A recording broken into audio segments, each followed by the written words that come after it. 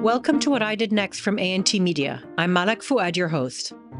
What I Did Next revolves around people's personal and professional crossroads and looks at those trajectories from key pivot points. My guests are multilingual, multicultural, with roots in the Middle East. They're engaged, curious, and passionate about knowledge and strive to make a difference in the world. Today, I'm delighted to welcome Prince Abbas Hilmi onto the last episode of Season 2. Prince Abbas Hilmi is a descendant of two Middle Eastern royal houses. Through his father, Prince Mohammed Abdel Monaim, he is a descendant of Muhammad Ali of Egypt, while his mother, Nazli Shah Sultan, was the granddaughter of Mehmed VI, the last Ottoman Sultan. A quiet and modest man, Prince Abbas Hilmi spoke to me about his unique life journey, weaving stories of royalty and history with the more contemporary realities of the region's finance and business industries. The show's focus on people's crossroads is visible in the life and times of the prince, starting with an early pivot when he was exiled from Egypt. I also spoke to him about his career and his passion and dedication to the preservation of key Egyptian heritage sites such as the Menil Palace and other important landmarks in the capital. One thing that struck me was how he feels equally comfortable in both Turkey and Egypt, and how he carries the responsibilities of his position lightly, elegantly, and with delicacy and humility. We begin with seeing who would be included at his fantasy dinner party. Well, my ideal dinner party is with my family.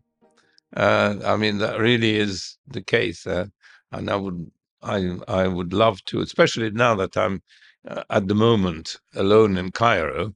I'd love to have my wife and children and grandchildren nowadays with me. So that would be my ideal time. Yes. Would you have any relatives who are no longer with us? No, of course. I mean, it sounds crazy, but obviously, I would be fascinated to even meet and talk, if you can imagine that, with the great Muhammad Ali. Because he was an incredible visionary, and what happened afterwards was not necessarily what he wanted. So I would be fascinated to hear his take on it. I think if you had him at a dinner, you wouldn't need anyone else, would you? I don't need to eat anything. I'd be happy to just listen to him. Absolutely. Yeah. And how would you think he'd look at the world we're in today? I mean, I think it's so different. He was very much part of the Ottoman Empire, and he's usually in Egypt. He's depicted as an enemy of the Ottomans, and he wasn't. He was a reformer, and I think it's very unfortunate that they didn't listen to him. They fought him. It's not the other way around. You mean the Ottomans fought him? The Ottomans fought. That's They right. saw him as a rival and as a dangerous person. Muhammad Ali is generally misunderstood, to my point of view. I mean, I'm not a historian, but I obviously have strong views about it. It's very interesting because the Ottoman Empire at the time was a very decentralized way of managing. Yes. And yet Muhammad Ali, when he came to Egypt, went the opposite way, didn't he? He began to realize that he needed to, in order to make the country efficient, yes, he had to be much more centralized in his approach. Well, yes and no. I think the Muhammad Ali needed to put law and order in the country. There was complete chaos in Egypt after the Napoleonic invasion. No, I mean the French disrupted Egypt. The French are always saying how wonderful they were, but it's not the full story, because they disrupted the whole system. And then when they were defeated and had to leave, there was chaos. It was real chaos. Let's move on, if you don't mind, to the next question, which was looking at a favorite book, a favorite piece of music. A favorite book, I think I must choose the Quran Kareem, which is our guide in life. I remember my last conversation with Prince Yusuf Kamal, Prince Yusuf Kamal is a great figure in the royal family. He was in exile by then. This is 1956, something like that, and he was living in Austria, and he invited me to tea, and it's just the two of us having tea at the Lausanne Palace, and so he said, "What are you doing now?" So I said, "Oh, I'm studying in England." Oh, yes, yes, yes. He said, so how is your English? I said, well, I had a lot of trouble actually to start with English, but I said I'm better off. I'm better now. So I'm getting better at English. I said, oh, good, good, good. All business is in English, and all contracts have to be written in English. He said, it's the most precise language. And so I said, yes, yes, I know about that. And then he said, what are the languages? I said, French. I went to French schools, and so my first studied language is French. Yes, yes, yes. Very very good playwrights they have. So I said, but not very serious people. And he said, what about your Arabic? So I said, well, he says, well, it's deteriorating because I'm in England and I don't have a lot of opportunity. So I said, well, what should I do? And he said, the Quran Kareem, it's in 30 juz parts, and you read one part every day. That's wonderful advice. And And he it's the says true you learn essence. your religion, Yeah. you learn the language, and he says it'll inspire you. He says just do that. Of course, I'm afraid I don't do that, but But it's sound advice. it's his advice. So it reminded me. I said, Yeah. what do you do? Well, you read the Quran Kareem. And and then he said, what about your Turkish? So I said, I took O-level Turkish at school, and it's not too bad. No, no, no, these are origins. You mustn't forget that. And said, okay, all right. And he said, how about your German? And I said, well, my German is not non-existent. Yes. I'd like to learn German. He said, what? You don't know German? They're the only serious people in Europe. He says, he says they're hardworking, Yeah. intelligent. He says, and you go and you don't even know their language? What about your Persian? And I said, Persian, yes, I also would like to know, but I don't know There's Persian. only so many hours in the day. You don't know Persian? He says, your parents haven't educated you. Isn't that funny? I promise you, he said Absolutely. that. Then he said, that, the greatest poets that have ever existed were all Persians. And he says, Saadi, Firdousi, Hafez. You don't know any of it? I said, no, I'm afraid I don't. And he started, you imagine, he was about 90 by then. He was reciting He it. was reciting Persian poetry. That's And fab. even the old ladies at the palace were all looking around to see That's what quite was going on. something. And he was, no, it's on, and it's very musical, Yes, yes. So it was very That's impressive. quite a And story. he went on reciting Persian poetry, and he says, what a shame you don't know any of it. Absolutely. It's so funny how that was considered so important. They were That incredibly generation. well educated. You see, I mean, this is 6 languages which he considered to be basic, The fundamentals. fundamental. First of all, you learn these 6 languages. So he found you wanting in the end. He found me uneducated, ignorant, and I'm afraid I still am. That's very funny. And so what about music? You're a classical music fan. Yes, it's funny that as well, because my mother was very musical, and I spent a lot of time with my mother when I was little, I suppose like most kids, and she always had classical music on, and I always found it rather annoying. And As I a was child, yes. making Yes. faces and Yeah. ridiculing her music, which she didn't take to very kindly. And she said, you must.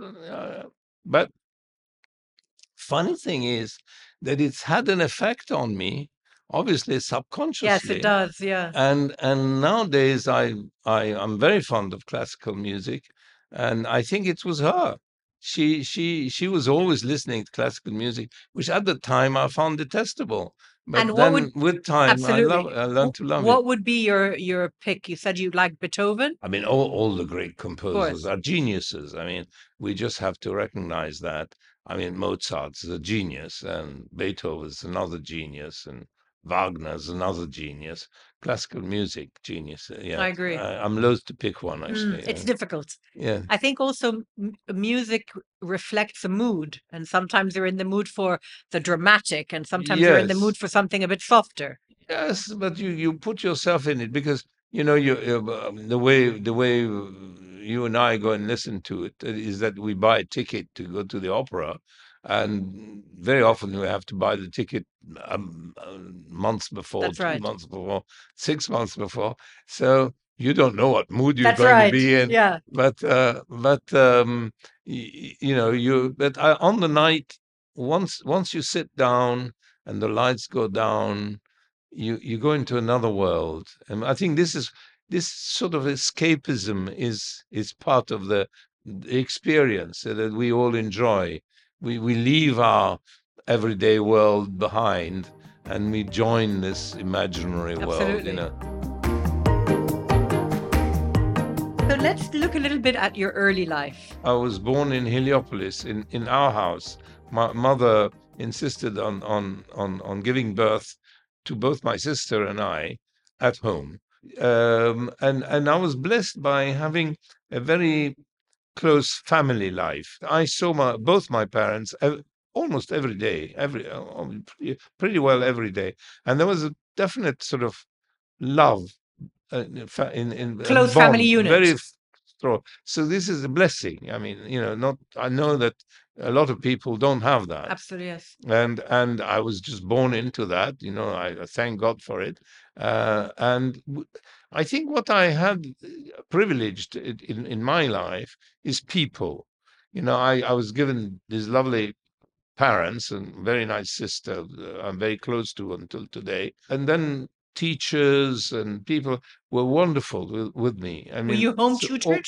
yeah, You were. no, not entirely. No, I went to the Jesuit school, to les Les Jesuites. Jésuites. They were a very good school and very cosmopolitan in our time. Lots of friends were Christians, Muslims, Jews, everything. Lebanese, Syrian, the Everything. melting pot I of mean, it's Egypt. very unusual. I mean, by the time I went to England, I realized how unusual it was. And then you left Egypt in 1957, is that correct? No, 53 53, sorry, to France, is that correct? to France. Yeah, my father had been head of the Regency Council. Yes. There were 3 regions, but then the other two, Hannah got into trouble and I believe was under arrest, yes. and Barakat. Barakat left. I mean, he found it going difficult. Yes. And the father stayed to the bitter end, but I mean, he was then dropped, and then Republic was declared. And then it was arranged that my sister and I would go with my uncle Muhammad Ali Ibrahim and his wife and their 2 children. We went to Paris to live in Paris. I then didn't see my father or my sister and I didn't see our father for 5 years, which was quite long. That's a Because long time. then, for a while, they were under house arrest. And they remained in Egypt. They remained in Egypt. My father had already been in exile once in his life, so he thought, now that I'm back, I don't want to go out again because last time I spent so much time abroad, and I might not survive that and might not come back at all. So but in the end, there was court case and so on. So they had a hard time, and they eventually left as well. And it must have been very difficult for you and your sister to be apart for 5 years from your father. Yes. Was your mother also away from you? Mother managed to come out twice on holiday. So we saw mother twice on holiday during those 5 years. Because that's a very young age for you. It's a very young age. We were again blessed by our relatives who looked after us wonderfully. I mean, we were just second family. It was wonderful. They Thank really God for looked them. after us Absolutely. very, very well. So we weren't missing anything. Yes. Except, of course, our real parents were also in difficult circumstances, so that this was a worry. Were you aware at that age of what was happening? Yes, yes. You were You know, conscious we of know it. when you're 15 or something, you're fully aware of what's going And on. were you anxious about it? Did you worry about it? I think so. Yeah, yeah, yeah. So from there, you went on to the UK to study? Yes, yes. My parents wanted that, and I thought they were crazy because they sent a letter through a friend who very few friends managed to go and visit them because they needed a permit and all sorts of things.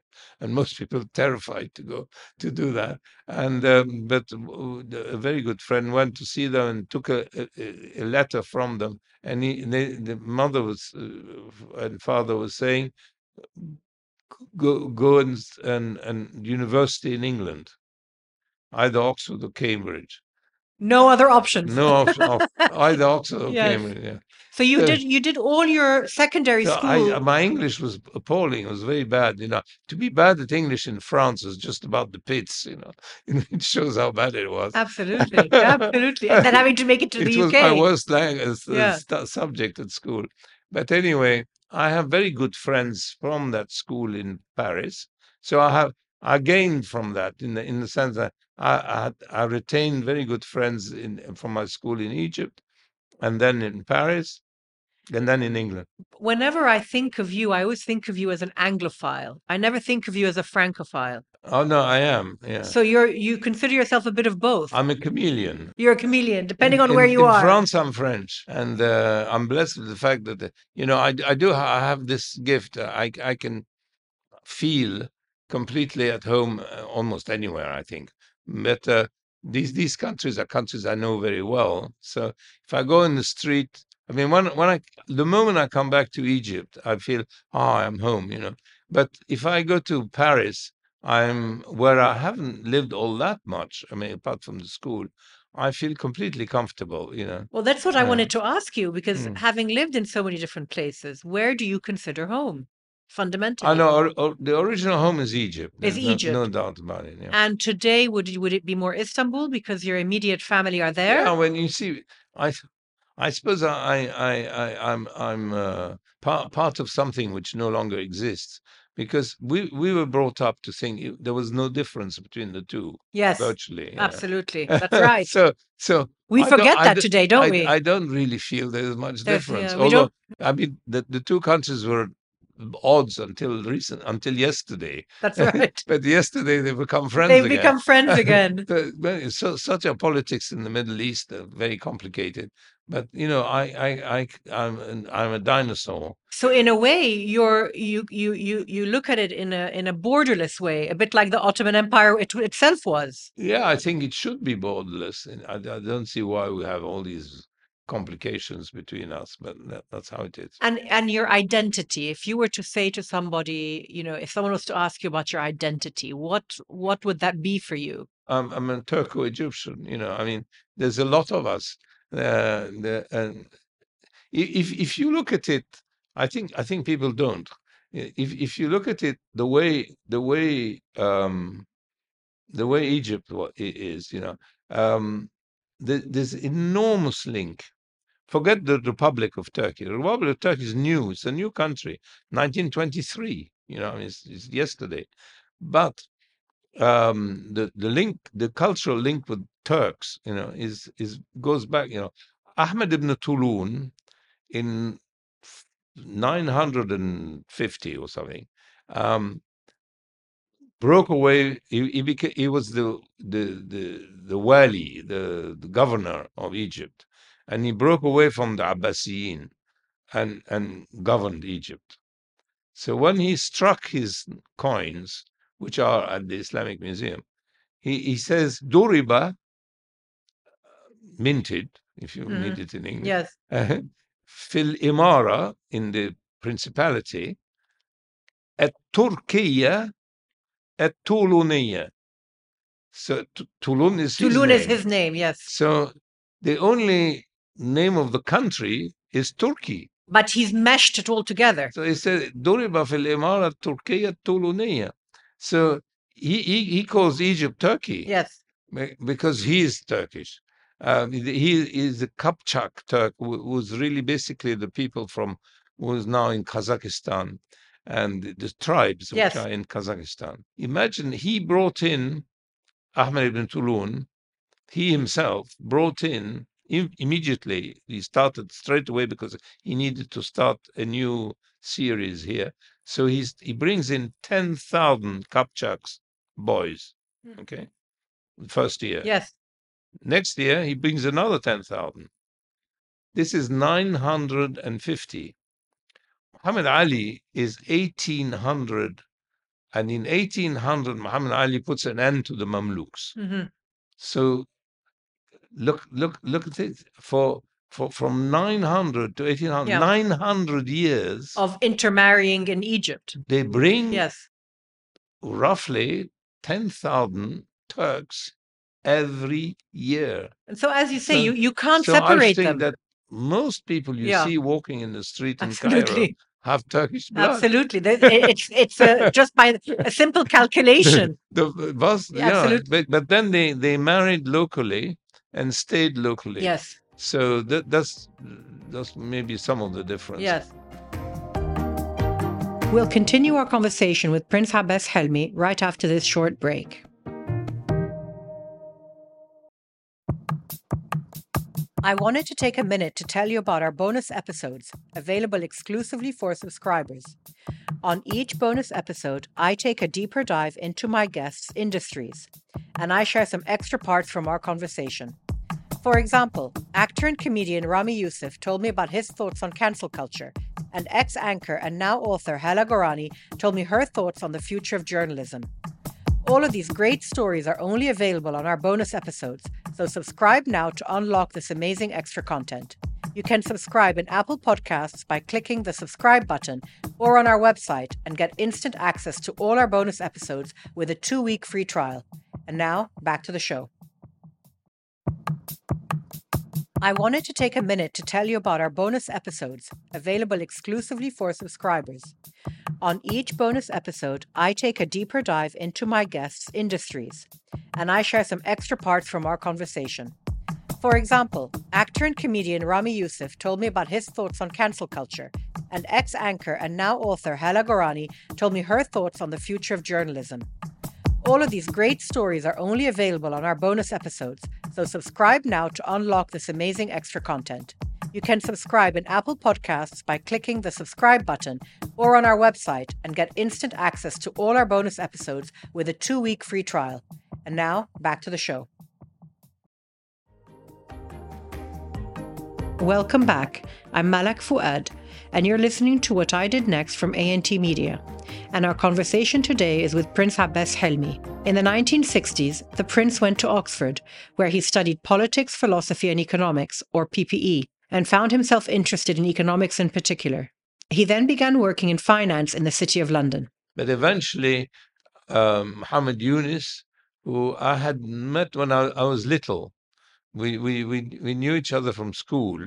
He's slightly older than me, and Muhammad created his own firm called Concord, where you are now, and I was the first person to join him, and so we had a hard time to tell the truth to start with, but then we eventually got the mandate to run the mutual funds of Banque Misr in Egypt. We were always trying to manage their dollars in the United States. But then they said, well, what about here? So we took it. And then we hired a man to be the manager and to manage the funds and so on. And then that man let us down very badly 2 weeks before launch. And he said, no, I'm afraid I can't come, and so on. What he didn't tell us is that he hadn't really told his employer that he was leaving. I see. So Muhammad said, well, there's nothing we can do. The thing is going to go, and we've signed the contract to run it. And so you must do it. You must do it. you stay and you run it until we can find somebody else. And of course, I'm still here. And you're still here. Was the move to Egypt purely for the new position, or was there something else at play? Was there a desire to come back? Yes. No, I agree. I think there was both. I had a great desire to come back. I've always wanted to come back, um, and couldn't find a way to come back properly. So I suppose it fitted in with that. With that plan or that desire. This was probably the biggest challenge professionally that I've ever had, because had somebody in London been kind enough to offer me the job, similar to what Mohammed had offered me, they would have said, "Oh, hello, Hilmi. How are you? Here's your office, and here is your assistant, and here's your equipment, and get on with Off you it." go. You see, except that here we didn't have an office, we didn't have an assistant. You built it all from Yeah, scratch. we absolutely, and all these things which I assumed, I never thought about. How do you choose a telephone? Yeah, yeah, Telephone system, because absolutely. it's an office. Lots of Of people are course. there. And you're not thinking for the short term. You're thinking, Yes, yes. I mean, I absolutely. buy this. It's quite Yeah, expensive. So once you bought it, you're stuck with it. yeah. So I had to do all that, and it's very gratifying, really, because in the end, I thought, we built it from scratch, It's very, yes. from nothing. Yeah. And Mohammed was mostly in New York, coming and going. He's a wonderful sort of ideas man, and he sees very clearly everything. But I had to deal with the everyday problems, and it wasn't easy, but in the end, it was a wonderful feeling of having built something.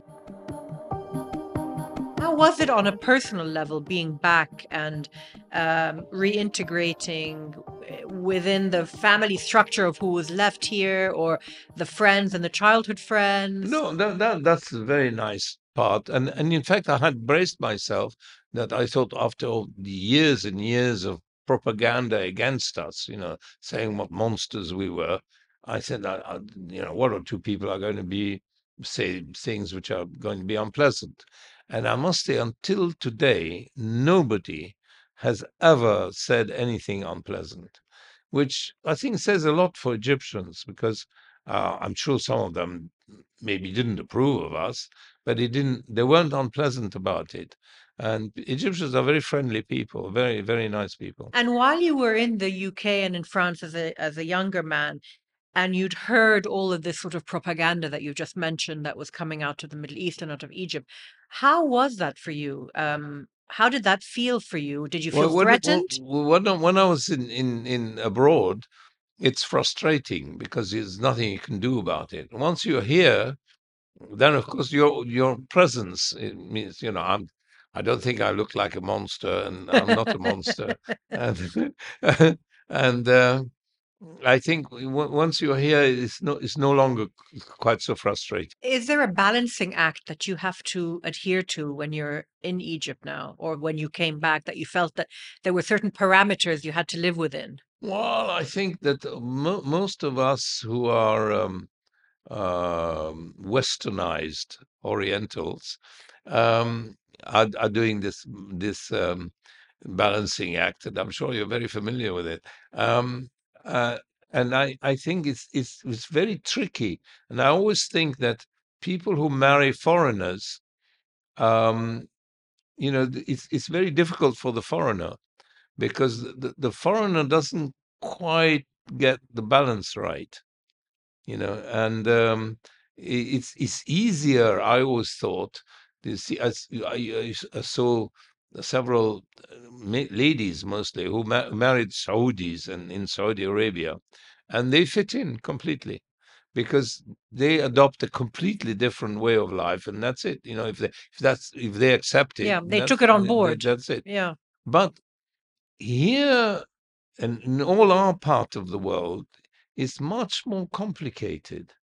It looks as if we're very westernized, but actually we have some hang-ups about So this we and have that. more gray And you're zones. never quite sure, if you're a foreigner, Hmm. where the line is drawn. Yes. And it's tricky, but it comes naturally to us. Of Yeah, course, yeah.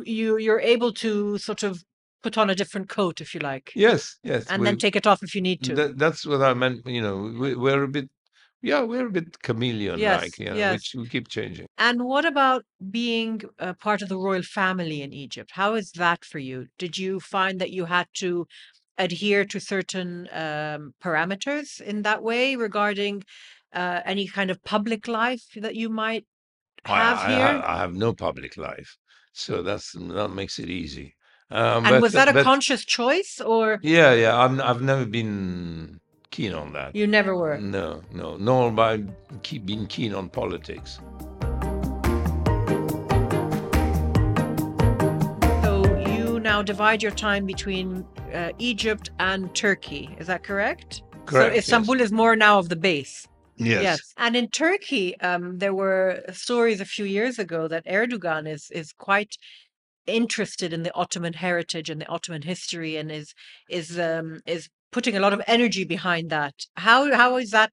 Have you experienced that when you're That there? goes on, and I can't really make it out. I mean, I don't pretend to really understand what's going on, because I mean, there's a lot. Some of it I'm very pleased about, because of course it's our heritage, but and it was put down and not allowed in Turkey, which was wrong. I mean, It was for a very long time. Yes. I mean, Yes. especially when you have such a rich heritage, Yes. to not use it, And to deny and it. to deny it, or not use it really, Yes. so pretend it didn't happen. Silly. I mean, it's just stupid, and an awful shame. But now it's gone back with a vengeance, and he has taken over the Hagia Sophia mosque, the Hagia Sophia, and make it back Church. into Yes. into a mosque, which I don't approve of. And but they have restored a lot of mosques, which I'm very happy about, Of and course. they look wonderful, a lot of them. For example, he changed the constitution, and he's a executive president, whereas the president before that was just a figurehead. He's like a president, more or less, of France, something like that. Not far from it. Right. He has a lot of power, and influence, and so it was a new function. So they were going to have the swearing in ceremony. So before that, it wasn't important. So they went and asked him and said, well, what swearing in ceremony do we do?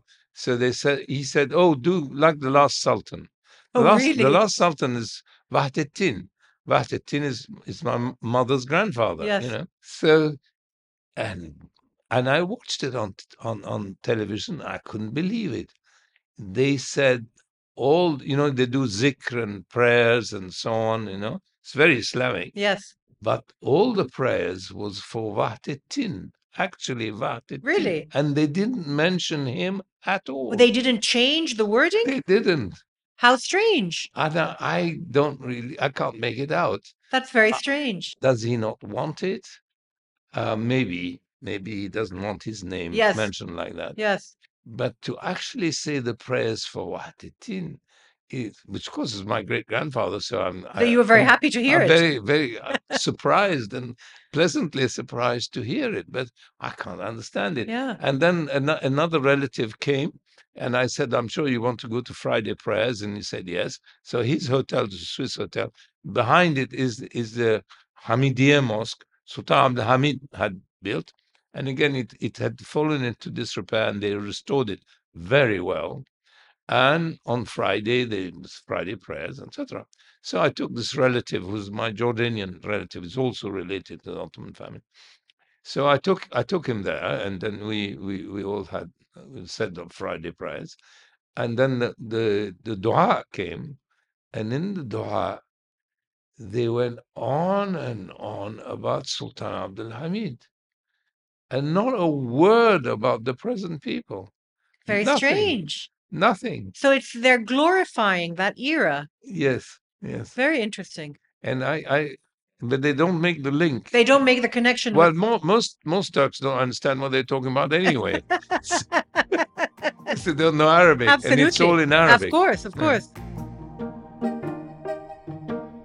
So tell me a little bit about the work you're doing now in terms of restoration in Egypt and the Well, association. I don't do anything, but I'm trying to be involved in heritage preservation. I think that's what it is. So I've picked on Manuel because it was done by my great uncle Prince Muhammad Ali Tawfiq, and I thought it's a duty for me, really. I think to try and save something from what he did. You know, all his life he was a great collector, and he had wonderful collection, and he made all these buildings, and he saved the gardens, which again are in danger now of extinction, really, because they're not looking after it properly. And these gardens are very old. Some of the trees are 400 or 500 years old. So it's Mamluk. It's a Mamluk garden. It's quite impressive as a Very, very space. old Yes. garden. And he added to it. He brought in plants and so on. He was very keen on that and very knowledgeable about it. And he wrote about it. And he brought in plants from the Far East, and he brought in plants from Mexico, and he loved the traveling. So we're trying to save that. Yes. Yeah. And that's been an ongoing project for quite a number of years now, hasn't it? Yes, yes, and again, I'm blessed with having wonderful friends and so on who are very keen as well, and so we're all together. So it's made a nice group, and it's a nice feeling of Of togetherness, you course. know. Yeah. And do you find that for yourself on a sort of a personal level that it's a way for you to give back a little bit to Egypt and Yes, by yeah. preserving your own personal heritage as Well, well as, Egypt is so rich, you know. I you mean, know, if it goes back thousands of years, as you know, um, so it's a bit daunting to preserve heritage in Egypt. I must say, you know, I mean, where do you start? You know, there's so much. So I think where do you start is with the thing that's obvious to you, the thing that's in front of you. And Manuel is in front of us. You know, it's on the island of Rhoda. It's in the middle of Cairo. So and when we started off, there was a hotel there, as you probably the remember, Club Med, the right? Club Med Yes. with shacks. It wasn't me. I mean, I had nothing to do with it. I think Farouk Goda is a Egyptian poet, as you probably know, and he writes in Nahram and so on. And he mounted a campaign to save Manuel, and When and, was and this? I admire this. Was this in the early 90s? What sort of Yeah, period was it was the this? Early 90s. Yeah, 90s. yeah. No, yeah, mid 90s. And I believe you also renovated and restored some family mausoleums as well, didn't you? Yes, yes. This is where Prince Muhammad Ali, for example, is buried. Is the mausoleum of Khedive Tawfiq, and they call it Ubbat Afendina, but this is the popular name for it. Um, and I think it's a very fine building because it's an Art Nouveau Mamluk style, Interesting. which Very is interesting very combination. much in Yes. fashion in 1900. And Antonio Lasiac, which was the court architect, I think he built a lovely thing. And are there any other projects you're working on at the moment? Conservation projects? Not really, no, No. no. I think that these two give me enough time, a And lot they're of. ongoing, are they? They're continuing. Well, our main thing now is that we are trying to reopen the museum, the actual museum at Manuel. Manuel, what you see now in the buildings, but the museum itself is closed, and all the artifacts are kept in storage. So we're friends of a museum which is closed. Yes. And what is the status on that? When is it likely to open or Well, we as an association are starting, are hoping to kickstart it. So we'll do a little bit and hope that it will encourage others to come and help us finish it. Well, thank you very, very much for your time. That was very, very interesting. Pleasure. I'm delighted that you were with us. Thank you.